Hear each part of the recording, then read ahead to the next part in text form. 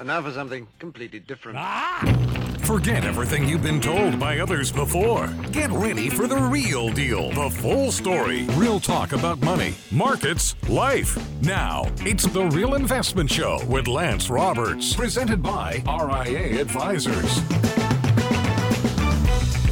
And good morning and welcome to the Hump Day edition of The Real Investment Show. Of course, it is Wednesday as we start to grind down into the last 2 weeks of the month. Also, kicking off a lot of earnings right now. I mean, today we're going to have Tesla out today, so that'll be the kind of the big market mover because it's in the top 10 stocks of the S&P 500. Yesterday, Netflix reporting better than expected numbers, and of course, better than expected subscriber growth. Stock was up after the bell yesterday. So again, what we've done here is, as we noted this morning on Twitter, we're now well into millennial earnings season, which is where everybody gets a trophy, right? So just better than expected earnings. We talked about this, and that was going to give the ability for the market to have a little bit of a rally here because, again, we've lowered expectations to the point that companies are still going to be able to beat those earnings, so we'll have a higher beat rate. Everybody will get excited, and that'll help give kind of a lift to stocks near term. Now, the good news yesterday is markets did open up, did sell off a little bit intraday, but markets did hold above that 20-day moving average yesterday. Actually came down, tested it, and then bounced off of it towards the close. So that's actually a good little positive test here. Need to get some follow through today. We need to kind of get a little bit of upside today. Again, just try to reconfirm that we are moving above that 20-day moving average. That'll help give the market a little bit of lift. And again, the next point of context, so to speak, is going to be right here at about 3,900-ish. So once we can get up to 3,900, 4,000, that's going to be probably the upper limits of this reflexive rally, at least in the short term. Could go higher than that, as we talked about yesterday. Get to the end of this month. It might be sloppy here for the next week or so, but get to the end of the month. Share buybacks come back, and the blackout window for share buybacks go away. That allows the banks, the big brokerage firms, et cetera, to start buying back their shares, Apple, Microsoft, Google. That will help give about a $4.5 billion lift to stocks on a daily basis through the end of the year. We've also talked about just the number of managers just offsides here. So again, negative, a lot of negative sentiment, negative positioning. That's giving the market a little bit of support. Now, the good news also, too, is one thing we look for on a technical basis is what's called negative divergences. And this is where markets indicators are doing something the opposite of what the market is doing. And importantly, we saw this here just recently. Now, this isn't a be-all, end-all sign by any stretch of the imagination, but it just goes to kind of show you that sometimes things aren't just what they appear on the surface. Markets were selling off to new lows, over the last couple of weeks. Of course, after we reported that hot CPI number last Thursday, markets sold off, set a new low. Everything was very bearish. The interesting thing, though, was we had a negative divergence. We had the MACD was actually rising. Even though the market set a new low, the MACD did not. And it was the same way with the RSI, the Relative Strength Index, also was rising and setting and not setting new lows. So even though the market was setting new lows and there was a lot of concern, markets are going to crash, lots of bearishness, right? The underlying indicators were actually telling you that things were improving on a price basis. So again, this is what's called that negative divergence. It's when the technical indicators are telling you something different than what the market's telling you. And that can happen when stocks are really bullish too. You'll see these technical indicators start to sell off while stock prices are going up, and that's a good indicator. It's time to take profits and kind of move to the sidelines. But what this all suggests is, again, this bit of a rally here likely might have a little bit of leg to it. Again, don't expect a whole lot. We've got some resistance right here at about 3,800, which is this kind of previous top that we set a couple of weeks ago. Got to get above 3,800. That'll give you a clear shot to 3,900 at that point. But again, these are fairly limited ranges, so make sure that you're selling into this rally as we get it. Doesn't mean sell everything, doesn't mean go completely to cash.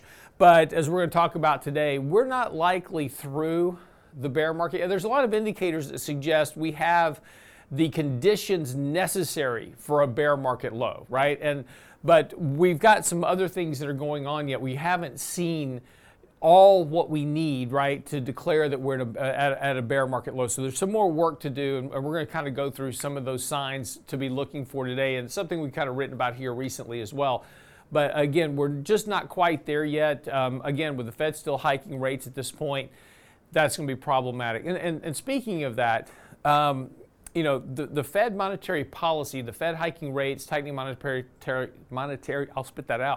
policy, that is something that, again, has a big lag effect to it. So this is another big challenge here for markets, is that while markets may rally here in the short term, again, there's a lot of these monetary rate hikes, this monetary tightening that has not come through the system yet. That's going to show up in the first quarter of next year. The problem for the Fed, of course, continues to be is that they're operating on kind of a lagging basis at this point. So, they're looking at data that has a very slow lag to it. And again, talk about housing rents. There is, you take a look at the Zillow rent index as an example. That rent index is coming down sharply, but the Fed's looking at CPI, which has rents contained in that homeowner's equivalent rent, which has about a 6-month lag to it before it peaks. So again, there's just a disconnect between what the Fed is doing and what they're looking at versus what the real-time kind of boots on the ground data is telling you, which suggests that more than likely the Fed is going to make a policy mistake. And that policy mistake is what drags these stocks lower. That policy mistake is where we get to the end of the bear market. So again, we're not there yet, but again, doesn't mean that we can't have a fairly strong rally here to allow you to sell into, raise a little bit of cash, rebalance your portfolio, et cetera. That's kind of the plan that we've got right now, unless something changes. Again, the Fed could come out tomorrow and say, we decided to change our mind, and we're going to stop hiking rates, and we're going to cut rates tomorrow. It's totally different environment. So things can change, and so it's always important to make sure that when you're thinking about your portfolio and what you're going to do, understand that things can change, and when the data changes, you need to change what you're doing in their portfolio. So again, just kind of keep that in mind. Outside of that, a couple other things to kind of look at as we start to get into the end of the year. This is, of course, the fourth quarter of the year. So all eyes are about to start to focus on retail sales and kind of what's happening there. Again, as we start to get it closer to Thanksgiving and, of course, Christmas, the retail sales are going to be much more important as a measure or a sign of just how strong the consumer is. And one of the things you want to keep a watch on right now is the amount of credit card debt that is currently being used. That level of credit card debt is ramping up fairly sharply. Consumers are having to open up a tremendous number of new accounts in order to extend their credit. That allows them to make some purchases near term. And again, as we start to resort to credit to buy things, that drags forward consumption. And again, this is okay, right? We need consumers to spend. But if you take a look at what's happening with credit card debt as compared to a lot of these other economic indicators that get thrown out there that say, oh, the household balance sheet is very strong, lots of savings in the bank. That's not really the case. Those savings are mostly held by the top 10% of income earners. So once we start getting into the holiday shopping season, inventories are going to be the issue. Target is already talking about maybe they've gotten through the worst of their inventory overhang, but again, there's still a lot of inventory out there. And as these companies start to deal with an inventory overload, that means they order less product. So again, as we start talking about economic growth and those type of things, all signs kind of indicate slower economic growth is coming. Again, that's going to come back ultimately and impact the markets on slower earnings. So anyway, be back. Danny Ratliff joining me this morning. Got a lot to get into this morning. And basically talking about 9 signs of a bear market. How far are we into this thing? That's the question everybody wants to know.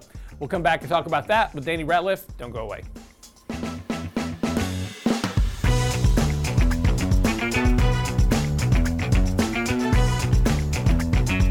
Get daily investment news you can use, delivered at the speed of the internet at realinvestmentadvice.com. Let's go, girls. What do women want when it comes to finances? Join Richard Rosso and Danny Ratliff for a special Ladies Edition Lunch and Learn What Women Need from Social Security. Thursday, October 20th at noon. Get the most out of your Social Security benefits. Register now at realinvestmentadvice.com for our next Ladies Lunch and Learn What Women Need from Social Security. Thursday, October 20th at noon with Ratliff and Rosso. Realinvestmentadvice.com.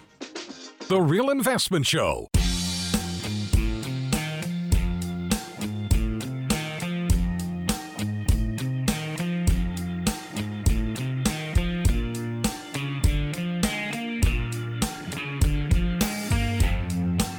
Welcome back to the show this morning.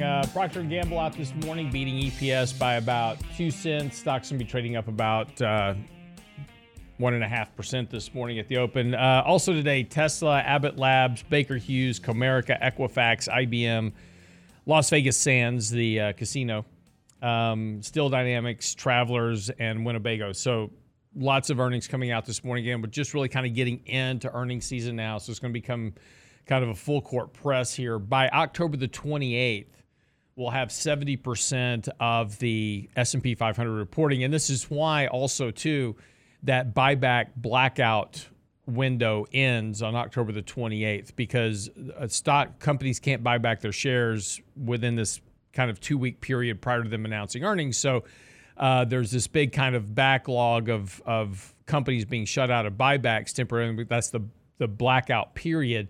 And by the time we get to October 28th, the majority of those companies will have reported, which opens up that window. Again, small and mid-cap companies aren't buying back shares. It's mostly the big large-cap companies, Apples, Microsoft, Googles, et cetera, that have the ability to buy $100 million, $200 million, $500 million worth of stock back, right? So that's kind of just the, kind of what's happening. And so, when we get to the end of that window, as we were saying earlier, and all those companies are coming back online, that's about $4.5 billion a day in stock buybacks through the end of the year of them just buying back their own shares.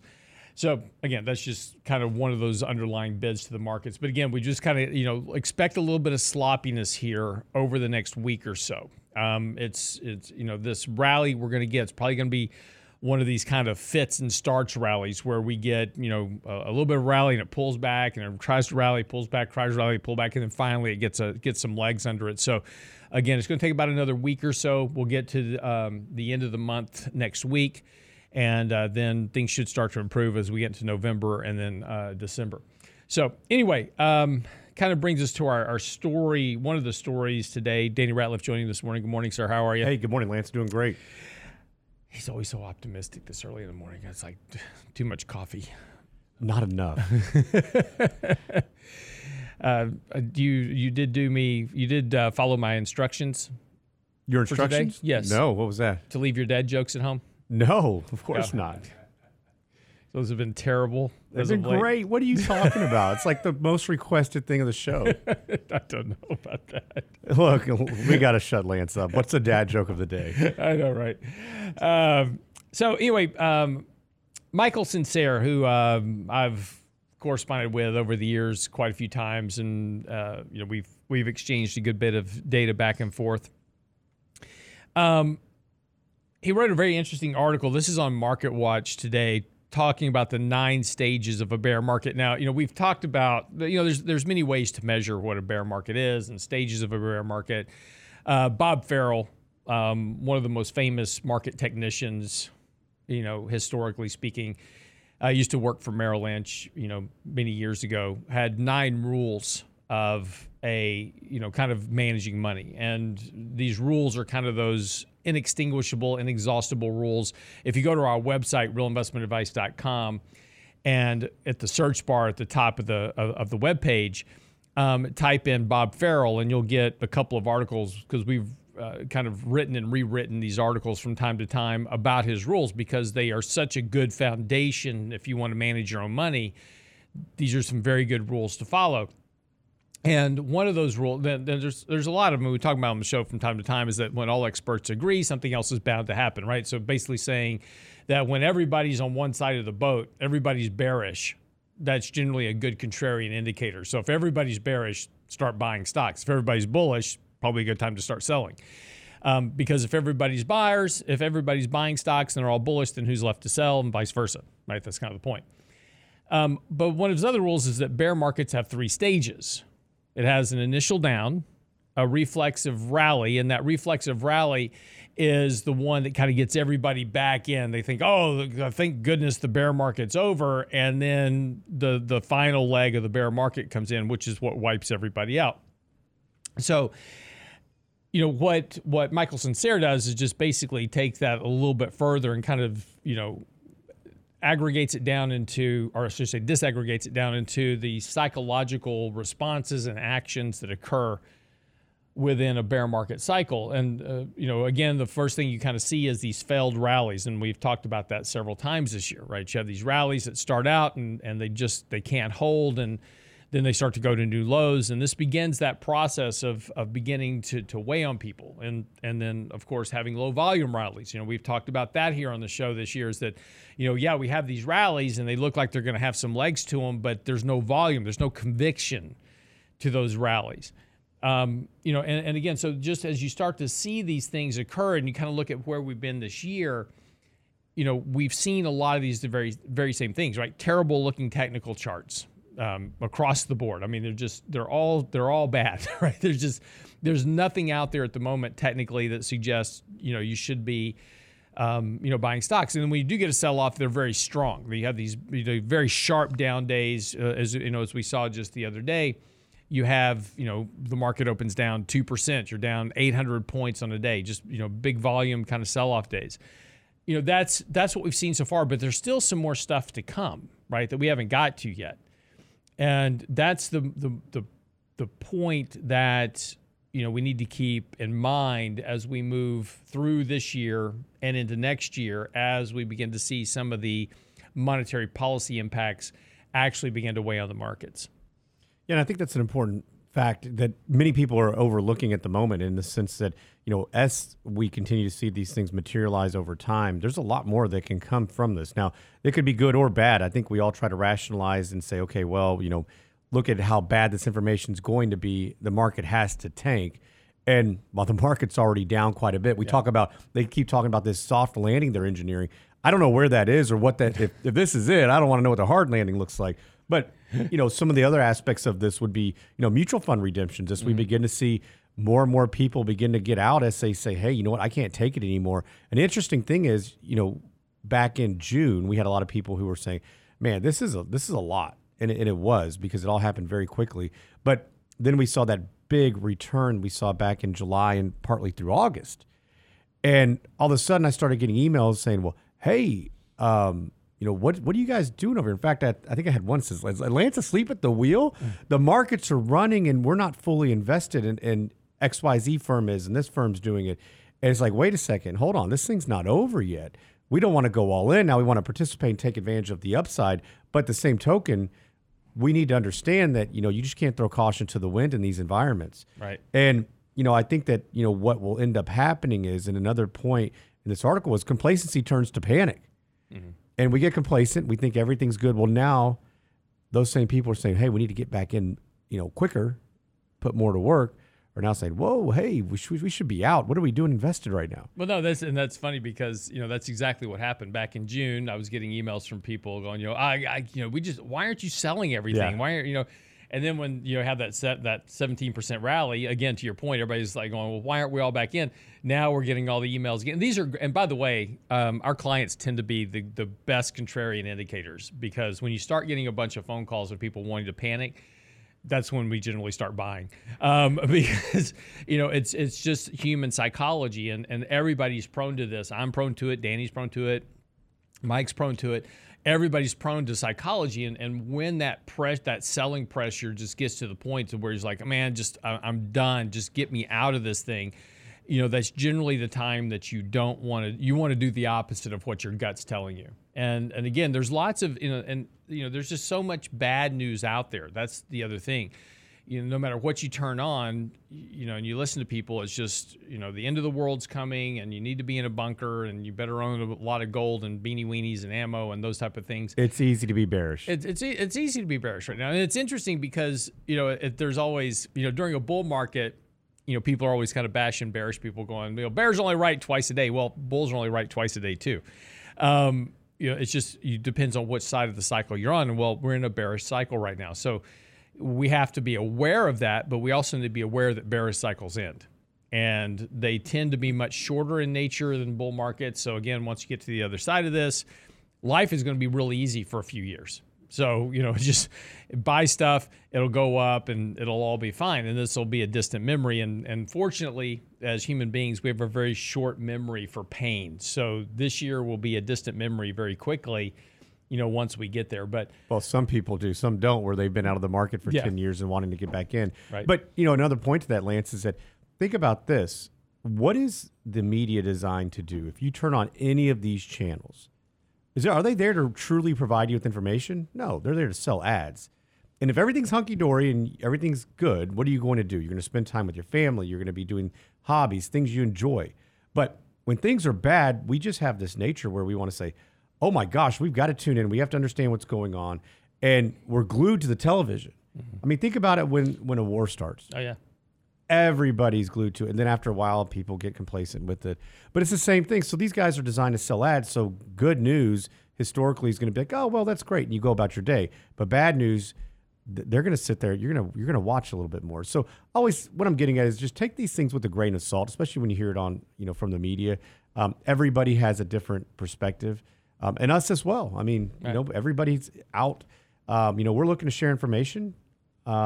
But a lot of times you've got to be careful when you turn on the mainstream media.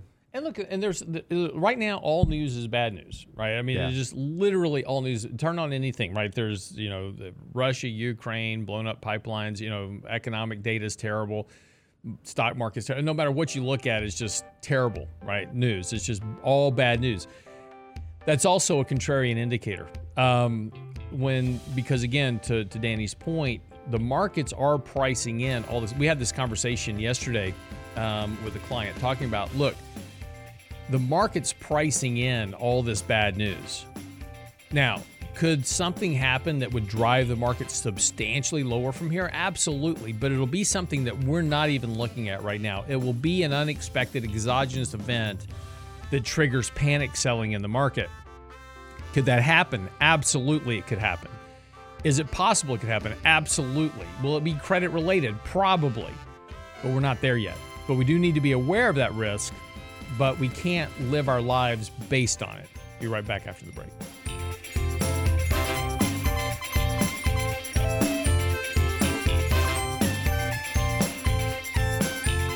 The Real Investment Advice blog. It's required reading for the informed investor. Catch it today at realinvestmentadvice.com. Let's go, girls. What do women want when it comes to finances? Join Richard Rosso and Danny Ratliff for a special Ladies Edition Lunch and Learn What Women Need from Social Security. Thursday, October 20th at noon. Get the most out of your Social Security benefits. Register now at realinvestmentadvice.com for our next Ladies Lunch and Learn What Women Need from Social Security, Thursday, October 20th at noon with Ratliff and Rosso, realinvestmentadvice.com. You're listening to The Real Investment Show.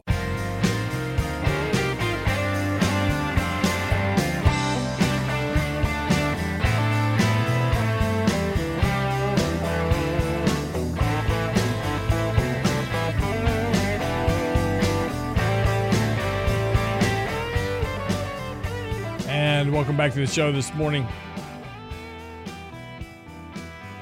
So just talking a little bit about, stages of a bear market and things that we go through and just kind of where we are right now. Again, when you turn on the news, it's always bearish every day. Look, it's been a tough year. We've had more negative days this year than any other year going back to 1974. You have to go back to the 74 bear market crash to find a year with more negative days in the single year, right? So every day you turn on, it's just red everywhere, and it just sucks, right? And so we talked about that, but this is what bear markets do. They just grind on you and grind on you and grind on you until you just give up. But it's important, as we talked about before, to keep some perspective, right? And again, what the media teaches us to do is, and we've talked about this on the show previously, and it's just worth reminding you because of where we are in the market. What the media tells you to do is look at where you were at the beginning of this year, the high watermark of your portfolio, and look at where you are today. It's like, oh my gosh, I'm losing all this money. Back it up 2 years. Go back to January of 2019 or 2020 and look at where you were then and where you are now. And all of a sudden it gives you a little bit better. Are you down? Has your portfolio decreased in value this year? Absolutely. But where are you from a year or two? Where are you from a couple of years ago versus where you are now? Put some perspective on where you are. And this is the thing. And we do this with houses, right? Our house. The only reason that we don't panic about the housing market if we're living in our house is because we don't price our house every day. The only time we ever really price our house is when we're thinking about selling. It's like, okay, well, I bought this house for $100,000 20 years ago. It's now worth $500,000, and I've made all this money. Well, you look at it that way, and it makes you feel better. But the house was worth $800,000 6 months ago, right? And it's just lost value. I'm just making up numbers, but you get the point. We just don't price our real estate every day. We look at that on a longer term time frame. What did I buy it for? What did I sell it for? Think about your portfolio the same way. And what that does is that'll help reduce some of this emotional bias that you have about, oh my gosh, I gotta do something. Sometimes the best thing to do is to do nothing.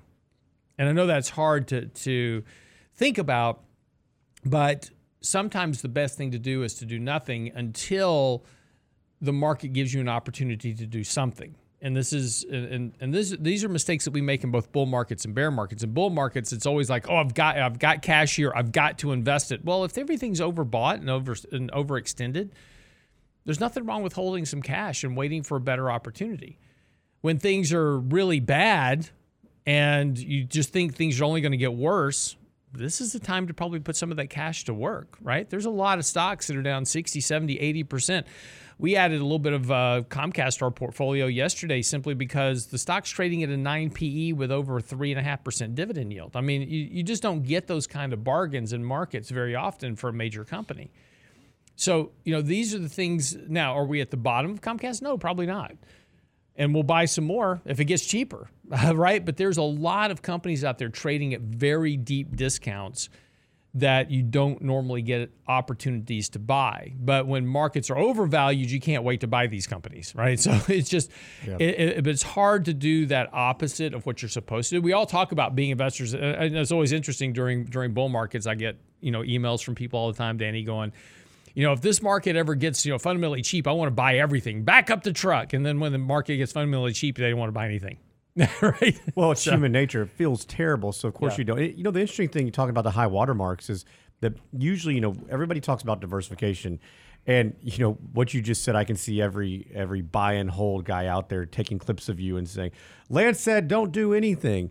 Sometimes the best thing to do is nothing. But I think it's a really good point is if you already have some cash on hand, you wait for those moments, you wait for opportunities. But look, if you're a conservative investor, this year you're beat up just as much or very close to, an equity investor in a lot of ways, depending on what you're in, because bonds have been down 15, 16% for the year. I mean, it's just a tough environment. So cash has certainly been king. There's been no store of value in gold. Gold's been getting hammered, as well as other precious metals. So it's been a very tough year. And looking back, I think it's always important to understand where you've been, where you're going. Look, we're right in the middle of this thing. And like Lance mentioned, typically bear markets, they're called bear markets for a reason because they're quick. They're typically quick, right? Think about a bear attack. It's not something that's typically drawn out. It's quick, it's brutal, and it's over. And that's the same thing. So if we think about when do we start going down this year, Lance? Was it end of January? Yeah. Beginning of February? We're here. We are in October, getting closer to November. Your average bear market's about 15 months? Yep. So we may be smack dab in the middle of this. And yes, maybe there's some opportunity. Look, if you have not raised any cash, there's going to be great opportunities to do so. This rally may prove to be one of them. But you need to understand what's the long-term picture. Know yourself. Here's one thing I think that people forget, Lance, is that so many times we get in our own way because we get emotional about it, and we don't follow any rules, or we don't have any, and then we don't understand exactly, well, shoot, I sold here. Now I can't get back in. And look, I get it. It's so personal because this is your livelihood. You think about it as if you're the provider for your family, you're looking to say, okay, hey, I want to make sure we can't get too off track. I want to retire. I want to send the kids to school. I mean, you name it. Everybody has their goals and their objectives. And that's what we need to keep in mind is that can we still meet those objectives? I think so many times we think about the market just as being the market instead of what we're actually using these funds for. And that's the big picture. Right. And I think people need to kind of bring that back and say, okay, where am I? And if you don't have a plan, get one. Because that's something I think that we find gives our clients a lot of peace of mind, understanding exactly where they are. Okay, are we still on track? Did we assume for these types of markets, and did we know that something like this would come? Look, we're here to mitigate risk. We can't avoid it, but we can certainly mitigate it by raising cash, doing different types of trades along the way. Mm-hmm. It's not perfect. I wish it were.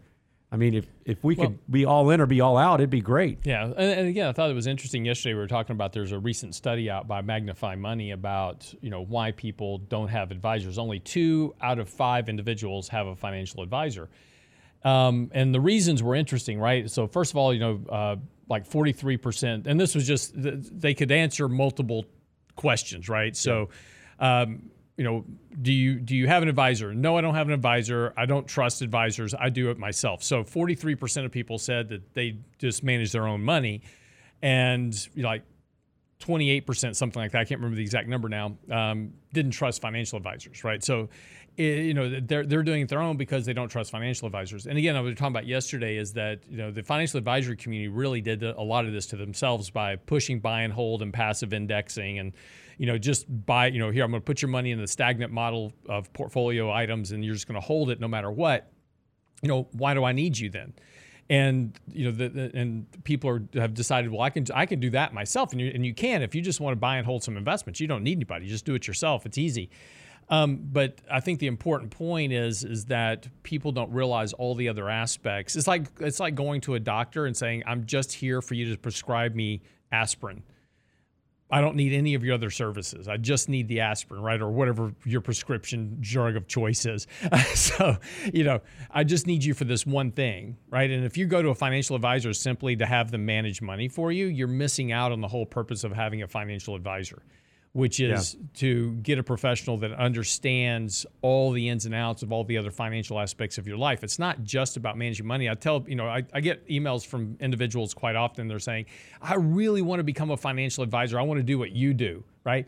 I'm a portfolio manager, right? I'm not a financial advisor. Danny's a financial advisor. I just manage the portfolio. And I want to do what you do. And when I used to do financial advising, right? That's 90% of your day. Managing money was like 5% of your day. Well, a lot of these guys don't even no do time, that. right? They don't even actually manage money. They go hire somebody to go manage money. Right, because there's no time to do it. Yeah. There's only so many things you can do in a day. And what I try to explain to people that say this is like, oh, I want to do that.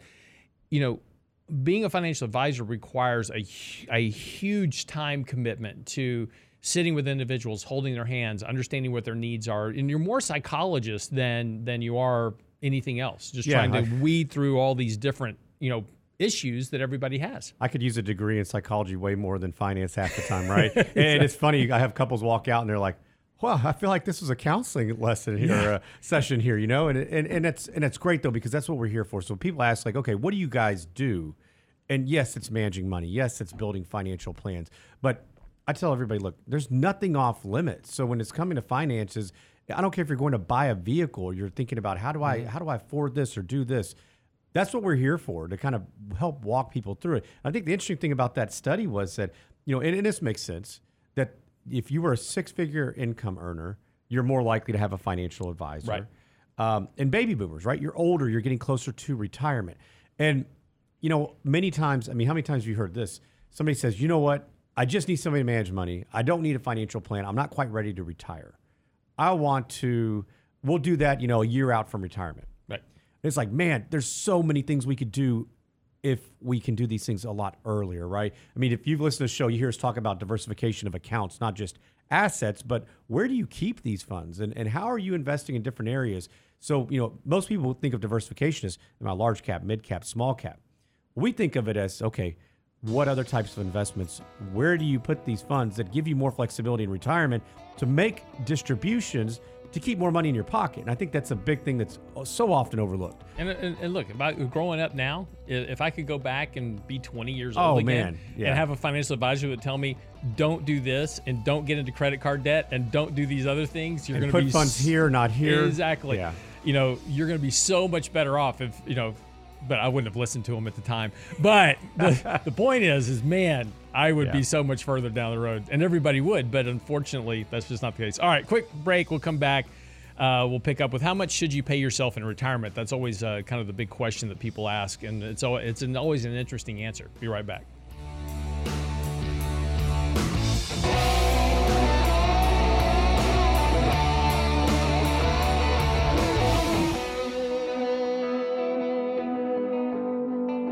Get daily investment news you can use, delivered at the speed of the internet at realinvestmentadvice.com. Let's go, girls. What do women want when it comes to finances? Join Richard Rosso and Danny Ratliff for a special Ladies Edition Lunch and Learn What Women Need from Social Security. Thursday, October 20th at noon. Get the most out of your Social Security benefits. Register now at realinvestmentadvice.com for our next Ladies Lunch and Learn What Women Need from Social Security. Thursday, October 20th at noon with Ratliff and Rosso. realinvestmentadvice.com.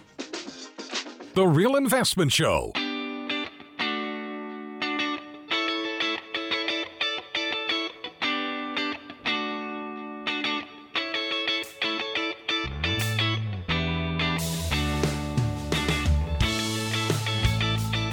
So welcome back to the show. Just wrapping up on our last conversation, we had a question on the YouTube channel asking, can you have a financial planner and a different investment manager? And yes, you can. You just have to really make sure that they're on the same page because, again, it's kind of like having an architect draw up your house and then taking it to a contractor to build it, and they just kind of throw away the architecture plan and just build whatever they want to build. So, you've got to really make sure that what your plan is, and this is why, here at RA Advisors, we do everything in-house, is to make sure that what the plan states and what the portfolio is doing is the same thing, right? So that there's a commonality between, the planning, the architecture, and the actual construction. You can certainly do it, but you've also got to be careful because you're going to really start layering on a lot of fees. So for us, the portfolio management, the financial planning, all that is all one. It's all included in one fee. When you start separating it out, you're going to pay a fee to the planner, you're going to pay a fee to the manager, you're going to pay a fee to the platform. I'm sure there's a lot of other fees I'm probably missing, Danny. Yeah, no, but those are things that we do see quite frequently. In fact, if you go back and listen to last Friday's show, we talked about that a little bit. But sometimes you're going to have a financial advisor who will go hire a separate money manager, and that's okay too. But just like Lance said, I mean, that's where the fees add up because you're paying the advisor, then you're paying the other money manager. And it just gets to be costly over time. So be cautious on that. I don't think there's anything wrong with that. Sometimes it's good to have some independence in the sense of, being able to find somebody to do each role. But the left hand always has to know what the right hand's doing. And that's where I think we get into problems. And so we have people who sometimes they have multiple financial advisors. They're like, look, I need to consolidate accounts. I need to figure this out because this is getting to be a job, just managing different meetings, understanding the philosophy, what somebody's doing, making sure there's not too much overlap. And it can happen easily where you get, next thing you know, you have a ton in one certain area, but this guy didn't know what this person was doing and vice versa. Yeah. And so it gets to become an issue. No, and I think that's a hugely important point because, I get this email a lot. It's like, I'd like to hire you to manage, some of my money. And I'm like, okay, well, what are you doing with the rest of your money? Well, I've got it, I've got it diversified among a bunch of different managers, right? So, and not managers, so to speak, but different advisors. So they've got a Merrill Lynch account, they've got a Fidelity account, they've got this account, that account, and they think they're diversified. That's not diversification. And Danny just alluded to it a second ago, which is it actually increases your risk substantially. Just, assume for a moment that, you own Apple in one account and you go look across your other accounts, everybody owns Apple. So now you've got a concentration risk. It's called overlap risk or concentration risk in one position because everybody's buying the same thing. So you're not diversifying your risk. You're actually making things a lot more complicated on yourself and you're diluting your returns over time.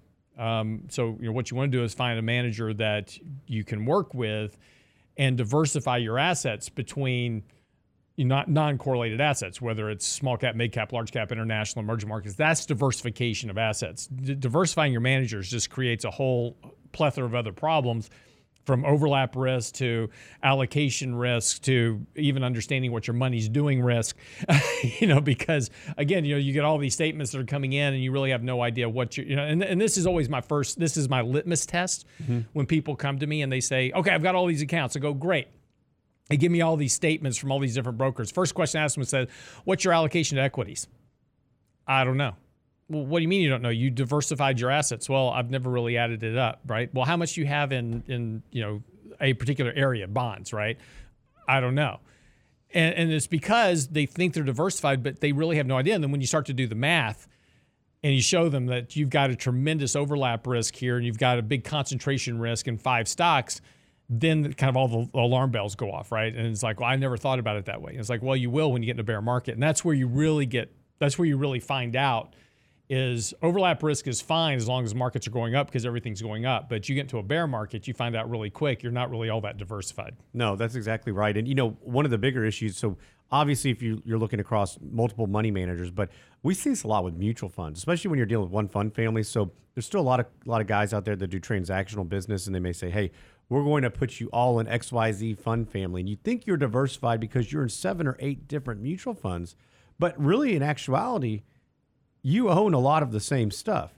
And so that's where you have to be really cautious. So, one thing that we always advocate for when you have multiple money managers, make sure you do have a financial plan that encompasses everything so you do understand exactly what you own and the risk that it entails. So nobody cares when it's going up.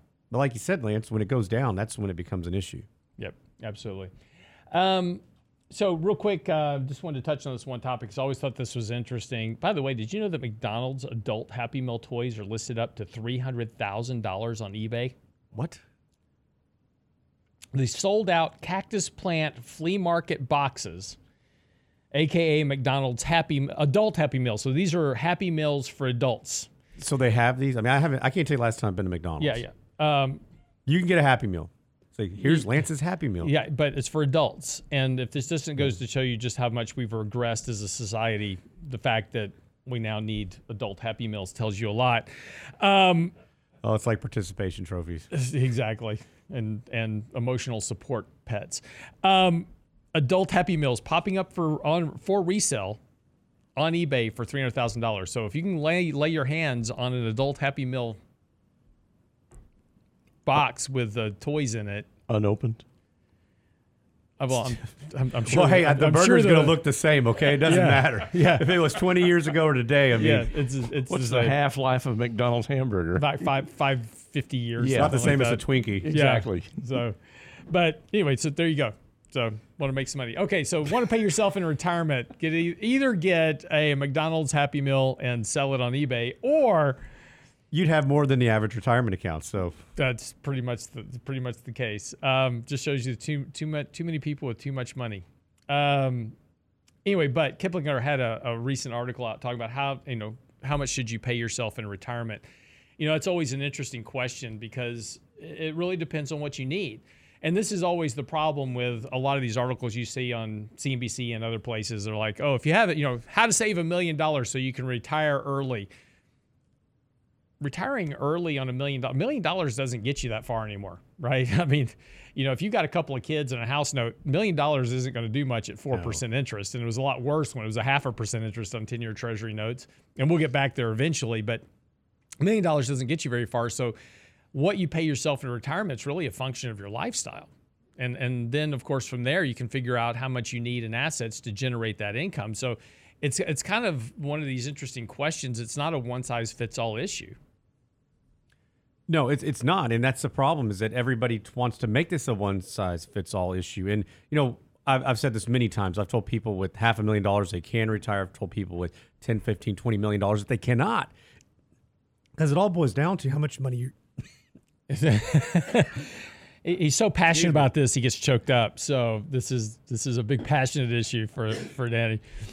Go ahead. Yeah, excuse me. So, but it all boils down to, though, is how much money you're going to spend in retirement. And so I think that the big picture is not just how much money you're going to spend, but longevity. What's your longevity risk? And so it is so difficult to go from an accumulator to a decumulator. And people take that for granted so often. I mean, we talk about crossover risk. We do our large, we used to call it the retirement right lane class. We've changed a lot of stuff with it and added some new content. But at the end of the day, we call it a crossover risk, or the black hole, because many people go into it psychologically because it's so difficult to switch from the accumulator to a decumulator. So a lot of things you need to figure out is, number one, what is the income that you need? So I have somebody, visited with somebody yesterday, said, listen, every man in my family has died at this age. Here's how old I am. I have not been in the best of health, but I'm not in terrible health. Here's what I expect my longevity to be. Now, if I live longer, I don't want to run out of funds. But at the same token, I don't want to leave everything. Nobody needs it. So how do we come up with a strategy for somebody like that versus somebody who says, I need X amount every single month? So we have to back into a number because we need to fit these goals. And so ideally what we want to do is understand, this is where everybody needs a financial plan. Everybody wants to do it on the back of a bar napkin, Lance. Right. And what we need to do is understand, okay, where do you spend your money? What are your hobbies? So people say, what do you mean? What does it matter what my hobby is? Well, it matters because that's how you're going to spend your time and you're going to spend your money. So if you're going to play golf 4 days a week, or you're going to go on a fishing trip, or you're going to go, you name it. There's a dollar sign attached to most everything that you do, whether you like it or not.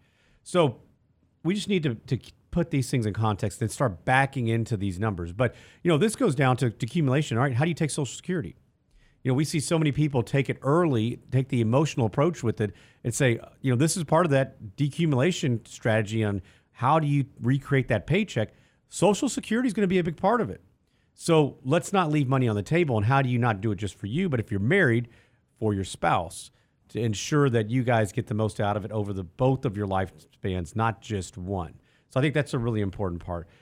How do you take the distributions? You just mentioned 4%. Everybody has this old school 4% rule. That hasn't been the case with yields as low as they've been for years. Right. And many people haven't been able to rely on that like they used to. So we think it should be a little bit more variable in nature and understanding, okay, how do we recreate this paycheck that's going to meet all of your non-discretionary needs? Keep a roof over your head, keep you clothed, fed, all of those things that we all need and want. And then we can look at the rest of it that can be a little bit more variable to recreate the remainder of that, the things you want to do, not that you have to do. And that's going to wrap up the show for the day. This morning, lots of earnings are out. Procter & Gamble, Generac down 16%. This is the generator company that everybody was buying during the pandemic-driven shutdown following the freeze here in Texas. Everybody's out buying generators. Generac reporting this morning, missed earnings, much softer quarter than expected, and lots of pressure from people going, don't really need one anymore. So that stock's down. A lot of other stocks up this morning. Markets are down a little bit pre-market. We'll see how today plays out. The 20-day moving average stocks need to stay above that today. If we do rally off that, that'll be actually a good bullish sign for this continued rally. That wraps up the show. RealInvestmentAdvice.com. Stick around. 3 minutes on markets and money. Coming right up.